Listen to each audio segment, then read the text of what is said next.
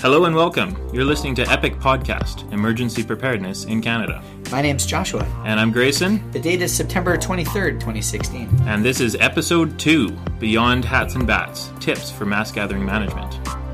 In this episode, we discuss some of the challenges involved in the planning and management of mass gatherings, and offer up some tips on how to address some of the lesser-known elements of mass gathering emergencies. We're also extremely lucky to have an interview with Neil Stubbs, a 17-year member of the Calgary Police Service and the Logistics Coordinator for Calgary's Public Safety Unit. In this interview, he'll share his planning and response knowledge to mass gatherings across Canada. All this and more on this episode of Epic Podcast, Current, Relevant, Canadian. Mass gathering management, that is the planning and response to crowd events, whether they be spontaneous or anticipated, celebratory or more protest-driven, is particularly interesting because of its applicability across many different EM disciplines. Mass gatherings really can happen at any time for a variety of reasons, and the principles behind effective management of these events are applicable not just to concerts and rallies, but also to other disaster-related gatherings such as evacuations or reception centers. That's right, and I have a bit of a personal interest in this topic as I went through the Public Safety Unit training in Calgary. And how was it? It was really good. It was different than what I was expecting. I was sort of expecting to learn about the finer points of putting on riot gear and using a baton. Yeah. But instead I was faced with this highly cerebral and sometimes quite academically challenging course. It included things like the legal aspects concerning the Canadian Charter of Rights and Freedoms, the crowd psychology, and the actions of so-called groupthink individuals. There's some higher level concepts for mass gathering management planning and even some pretty complicated physics to do with the force that the crowd can produce and the way that people get injured within crowds. Oh, interesting. Yeah, all of this really opened my eyes to the complexities of mass gathering management and got me wanting to find out more. And to that end, let's listen to the interview with Neil Stubbs. Right on. Hi, my name is Neil Stubbs. I'm with the Calgary Police Service. I've been part of the Public Safety Unit since about 2002. And my current tasking within that unit is the Logistics Coordinator, which sounds fairly limiting in some capacity, but for the most part, I kind of am the jack of all trades within that unit. I deal with operations plans, I deal with the logistical side of things, and just kind of keeping the unit running day to day. So what is the purpose of the Public Safety Unit in Calgary here? So our total mandate, or our mandate within Calgary, and I need to be clear that this is Calgary's mandate, not anybody else's mandate.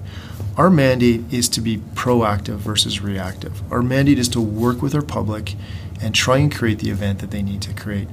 We want to create a safe environment that protects everybody's fundamental rights protected underneath the Charter of Rights and Freedoms.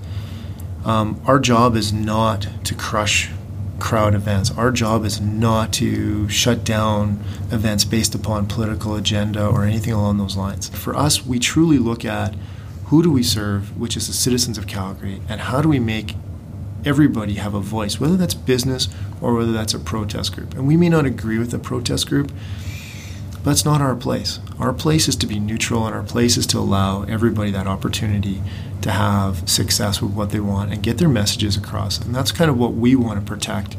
And we want to make sure that everybody has that opportunity and do it safely. What sort of training do they go through for that? In order for these guys to be part of the public safety unit, they go through a rigorous selection process. With that process, we check psychological compatibility, fitness. We check just their overall performances within the Calgary Police Service.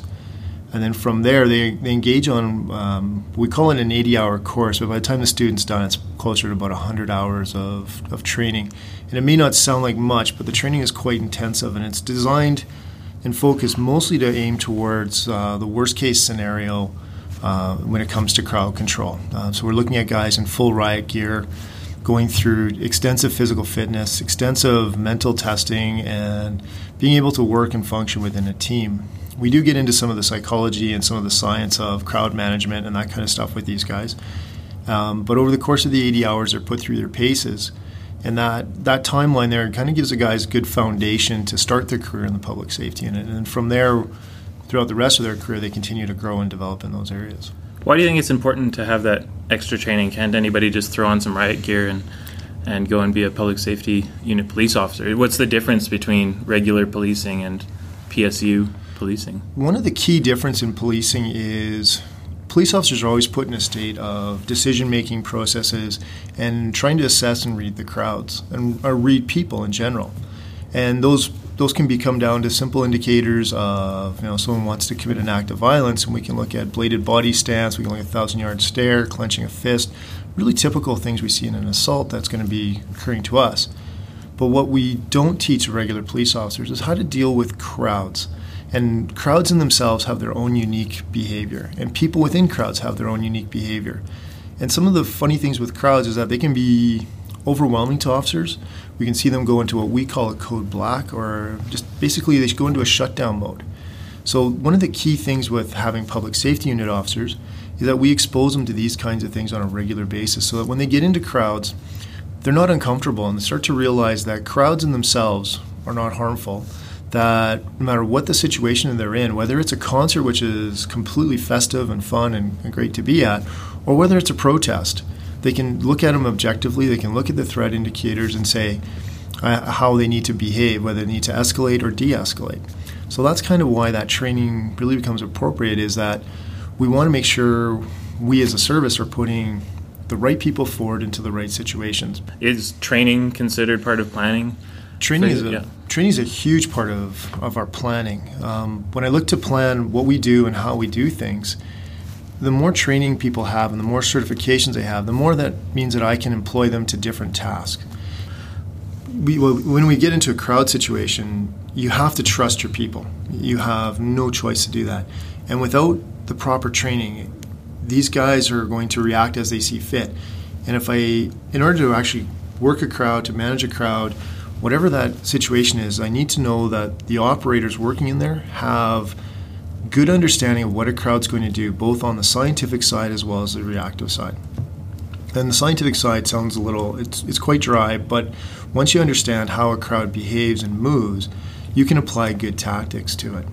And whether that's just a simple case of how do we move a crowd around a choke point, or how do we move a crowd through doorways, right down to an actual, say, a fight or civil disorder within an event. So those kinds of levels of training really become important for us.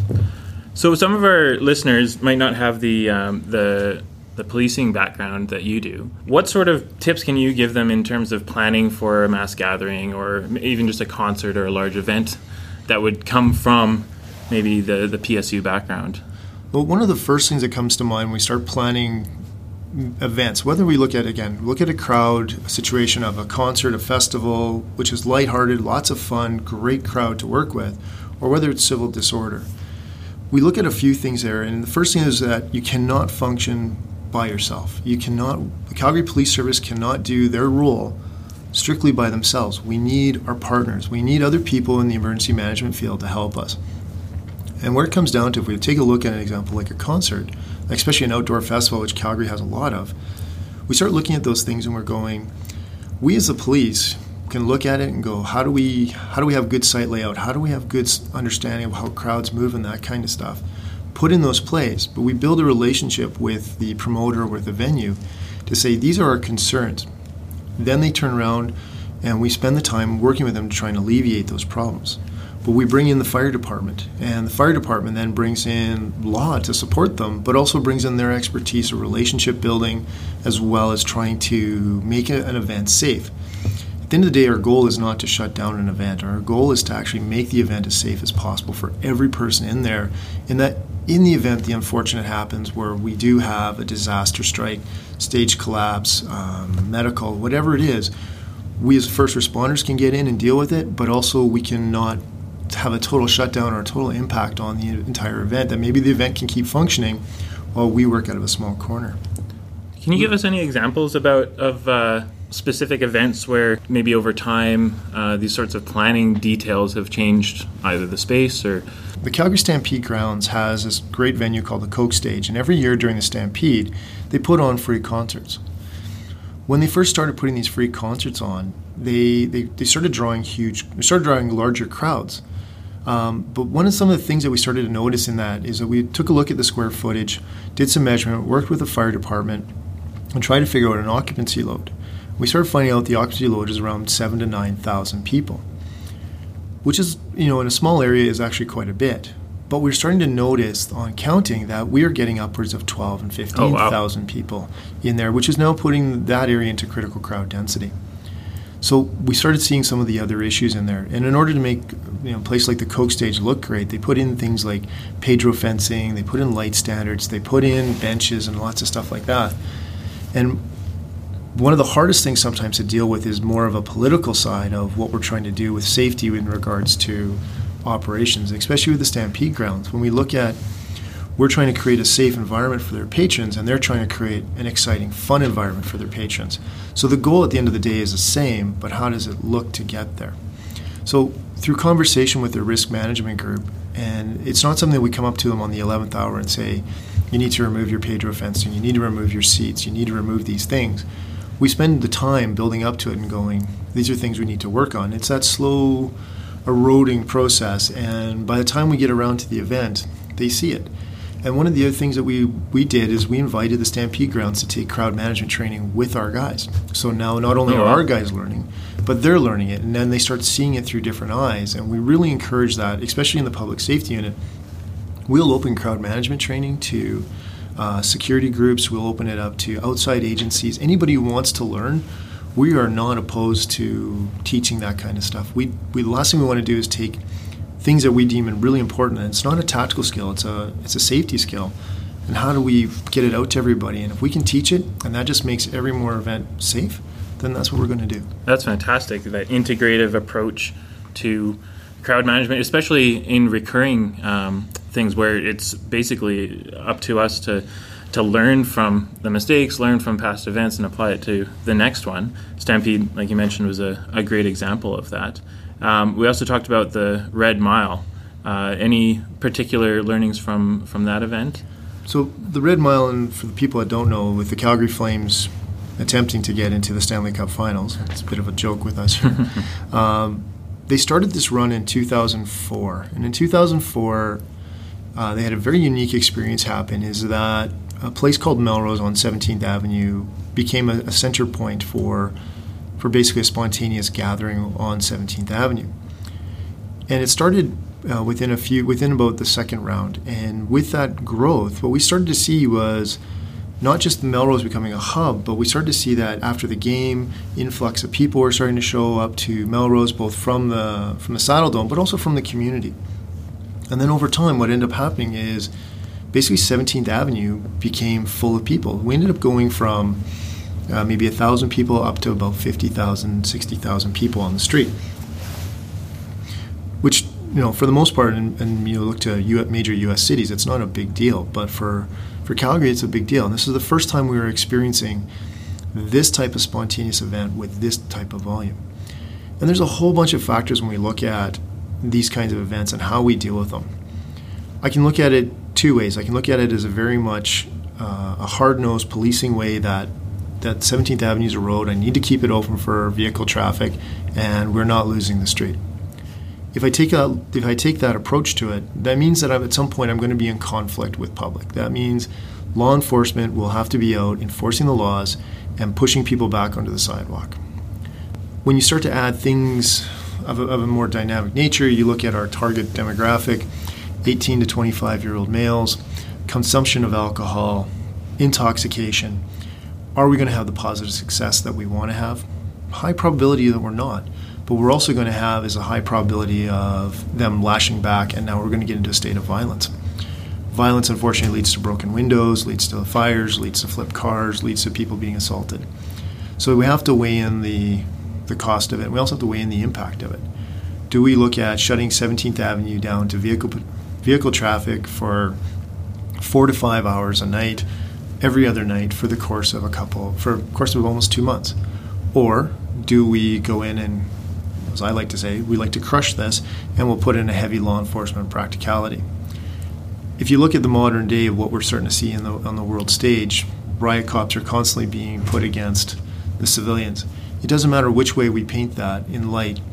We don't have the support of the media. We don't have the support of the public.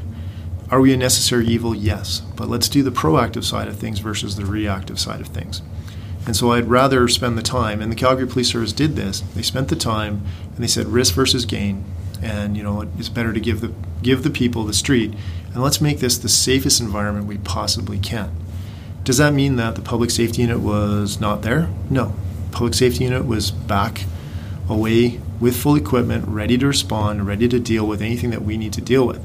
Because if we don't plan for that, that leaves us in a shortfall. If we look to every major sporting event, especially if you look to the U.S. as an example of that, or even to Vancouver, I'm sorry, Vancouver, but if you look to that, there are indicators of what will happen. There are indicators of potential problems. And when we don't plan for those problems, we get ourselves into trouble by not putting the right resources in play.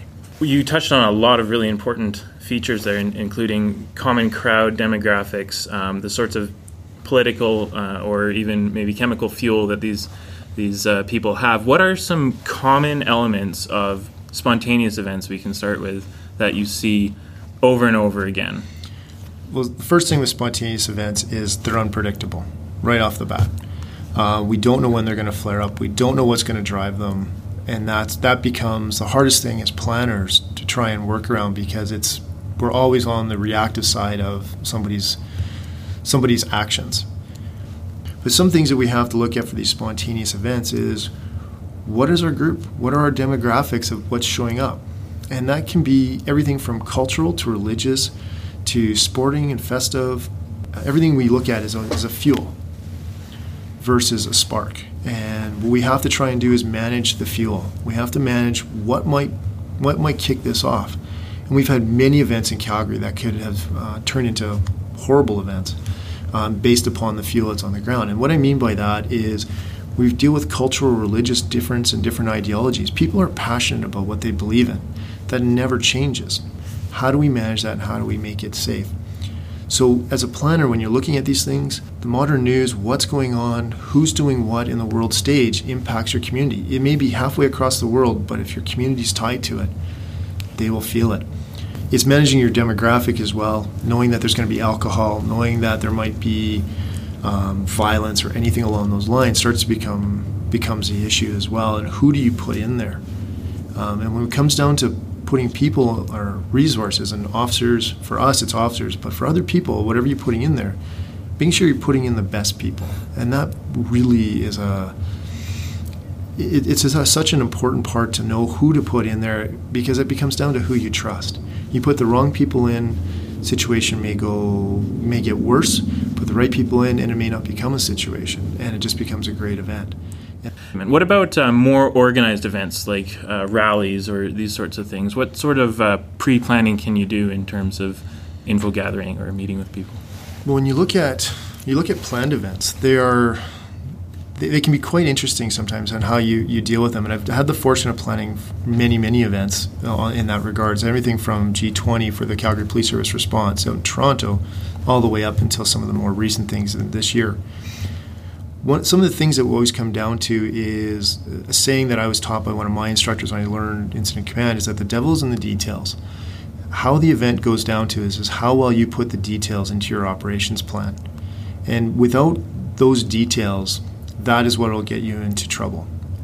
Unfortunately, as a planner, a lot of times we have very little time to plan a spontaneous event, especially the Calgary Police Service. We may be told within 2 days, 3 days, trying to plan an entire operation. And some of it becomes quite laborsome. Other events I've had the opportunity, I've planned an event that was involved with the white supremacist group and the anti-racist action group a few years ago. That event there hinged on a lot of details that we didn't have intel on the day. We didn't know until basically all the players were moving on the morning of. But now it became a case of having to keep these two groups apart and knowing that if they got together, there'd be an act of violence committed against them. So how do I end up separating two groups? The key becomes transportation. How do the people get to and from event? And that was what our entire operations plan hinged on. Unfortunately, that day, they decided to take the C train down, and we were able to monitor that with using our partners, like using Calgary Transit, using their security cameras. We were able to see that they were coming down. We knew where they were long before they ever hit the downtown core. The nice thing about that is then we control the train, and we had them stop where we wanted them to stop, not where they wanted to get off. And when they got off the train, they were met by our mountain bike team. Not in an adversarial way, but in more of a hi, how are you? We're going to be escorting you today, and we're going to be helping you facilitate your protest. Are there any other take-home messages that you'd want to express to emergency planners around Calgary or around Canada? Some of the things that I would look to is take your training with a grain of salt, and there's a lot of information out there that can lead you in different directions. But there are some things that are always common that never change in a crowd, never change in people. And one of those, that demographic is a big thing. Understanding your FIST model, and we talked about that earlier, and understanding what those FIST principles mean, and that'll help you plan a crowd event. Bringing in the right people and humbling yourself to say, I do not know enough on this subject. And then it's hard sometimes as emergency managers or as first responders to say, a civilian knows more than we do. But sometimes they do. So trust your people and understand what your people can do for you. And that includes both people who work for you as well as people around you. Thank you very much, Neil Stubbs, Sergeant in the Public Safety Unit and Logistical Coordinator for the same. Thank you so much for joining us. Well, thank you very much for having me in. I really appreciate this opportunity to talk. Well, that was a great conversation. I think as a emergency planner, these can be very difficult events to sometimes get your head around, and sometimes just knowing where to start, how to planning these events can be difficult. I really liked his approach to understanding crowd behavior. You don't necessarily need to know why a crowd acts the way they do in terms of crowd psychology. In fact, there's an absolutely overwhelming amount of literature out there, some of it quite conflicting. But knowing the signs and symptoms, the things that frequently happen, very important. Yeah. And it sounds like a lot of the tenets from emergency management in general, like having a good integrated approach, working with your partners, those lessons seem to hold true. The other thing that struck very close to home for me anyways is this idea that these are predictable events. So it's incumbent upon the planner to plan for these understood and well-documented crowd behaviors that can become dangerous. Yeah, it's kind of like, in EMS, we used to call motor vehicle collisions MVAs, motor vehicle accidents. Now they're MVCs, motor vehicle collisions. And it's a bit of a mind shift that these aren't necessarily, quote-unquote acts of God that just are totally unpredictable, that there are warning signs if you know what to look for. The other thing we touched upon briefly in the interview is this FIST model. Yeah. This is a widely accepted model. It stands for force, information, space, and time. It's a good way of looking at the things that can cause crowd disasters and also addressing them in your mitigation and planning phase. Talking about the force, this is addressing the actual physical forces behind crowd deaths, so crush injury and this idea of being asphyxiated by the crowd. Right. So it's amazing the amount of force that can be exerted on, for example, metal railings. They're just a twisted mess after everything's said and done. And that's how people end up having fatalities during crowd disasters. I thought it was more like a stampede phenomenon. Yeah, that's interesting. That seems to be what's reported by the media most often, but it's actually the compressive asphyxia, the cumulative force from the entire crowd that ends up being the biggest issue and not trampling. I kind of like the biological model that you hear about, where individual cells, but when you put a whole bunch of cells together, they act differently, form a tissue. It seems like that approach is talked about. Absolutely, and that also speaks well to the information, so the I in the FIST model. People in crowds often act around the information that they have in their own little cells. So you can view crowd as a big mass gathering, or you can view individual cells that make up a crowd. Maybe it's a group of people that arrive together and they're acting on the information that they have based on where they are in the crowd. And we can affect that. There are apps for that. You can use the PA system to influence the amount of information that they have so that they can take actions based on correct information. And what's the S for? The S is the space, so the physical venue. Very important. Understanding that not all barricades are appropriate barricades for crowds. Making sure you know where your choke points are. Making sure you know where your leakage points are and your escape routes, your emergency vehicle access, egress. These sorts of things are critical to plan for.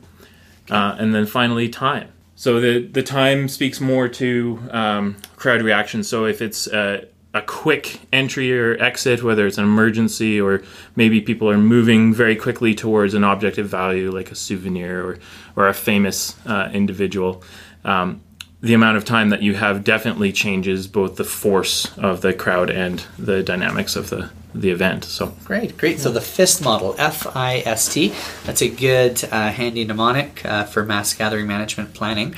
I assume, Grayson, you've got a reference or something, because we're evidence-based on this show. yeah, and that's from John Fruin's The Cause and Prevention of Crowd Disasters. It's a paper written in 1993. One of the things, I have found this with pre-planning is it can be very hard when you're sitting in an EOC trying to conceptualize and visualize things. Sometimes just a site recce or a walk around is all you need to kind of figure out what the real situation is. It sounds like from an interview that was an important part of pre-planning. Hugely important, because you don't actually know until you go. You don't know if there's construction. You don't know if there's been a water leak and all of a sudden your ground is just a big mud pile. You don't know these things until you're actually on the ground and spotting them. So taking the time beforehand to go out and scout is very important. Great. So it sounds like in terms of the predictors of what events are high risk for bad things, if there's a fuel, we talked about like alcohol being a fuel. I assume that different events and political motivations can also act as a fuel to kind of agitate the crowd. Yeah, he talked about these three things that I think is a good little pyramid of mass gathering management. The demographics of the crowd or whoever is there, the fuel, and then finally, the spark. We didn't talk about that a whole lot, but in many crowd disasters, there is an agitator or an aggravator, someone who is there to hijack the protest, per se, and really steer that crowd into a more aggressive method. And interestingly enough, even in non-protest situations, this can be inadvertently done by the performer. So I'm a little bit ashamed that I know this, but Justin Bieber didn't show up for a concert at one point and caused quite a ruckus. And it is incumbent on the performer and as well as the planner to make sure that the people in power, whether it be the performer or the police or whoever, knows what their responsibilities are. And it is a responsibility to show up and do what you say you were going to do in front of thousands and thousands of people. So. Yeah, the kind of group think mentality. Well, I like that. That's a useful model. I think the firefighters in the crowd will appreciate that. It's kind of like the fire pyramid. You consider each aspect and hopefully mitigate one of them when you're doing your planning. Quite. A lot of interesting things from that interview and the complexities around mass gathering management. And that's all for this episode of Epic Podcast, Beyond Hats and Bats, Tips for Mass Gathering Management. A huge thank you to Sergeant Stubbs for agreeing to an interview for this episode. If you'd like to know more about the Calgary Public Safety Unit, you can see the link in our show notes. You've been listening to an Epic Podcast production. As always, this production is designed as a supplementary educational tool for the emergency management professional, and the views and opinions explored during this podcast do not in any way represent the agencies or organizations that myself or Josh are employed by or may be a part of. For more information about the show or the people on it, please visit our website at epicpodcast.ca. And feel free to follow us on Facebook at Epic Podcast, all one word, or send us a tweet at username Epic Podcast. Until then, I'm Josh. And I'm Grayson. This has been Epic Podcast, Emergency Preparedness in Canada. Current, relevant, Canadian.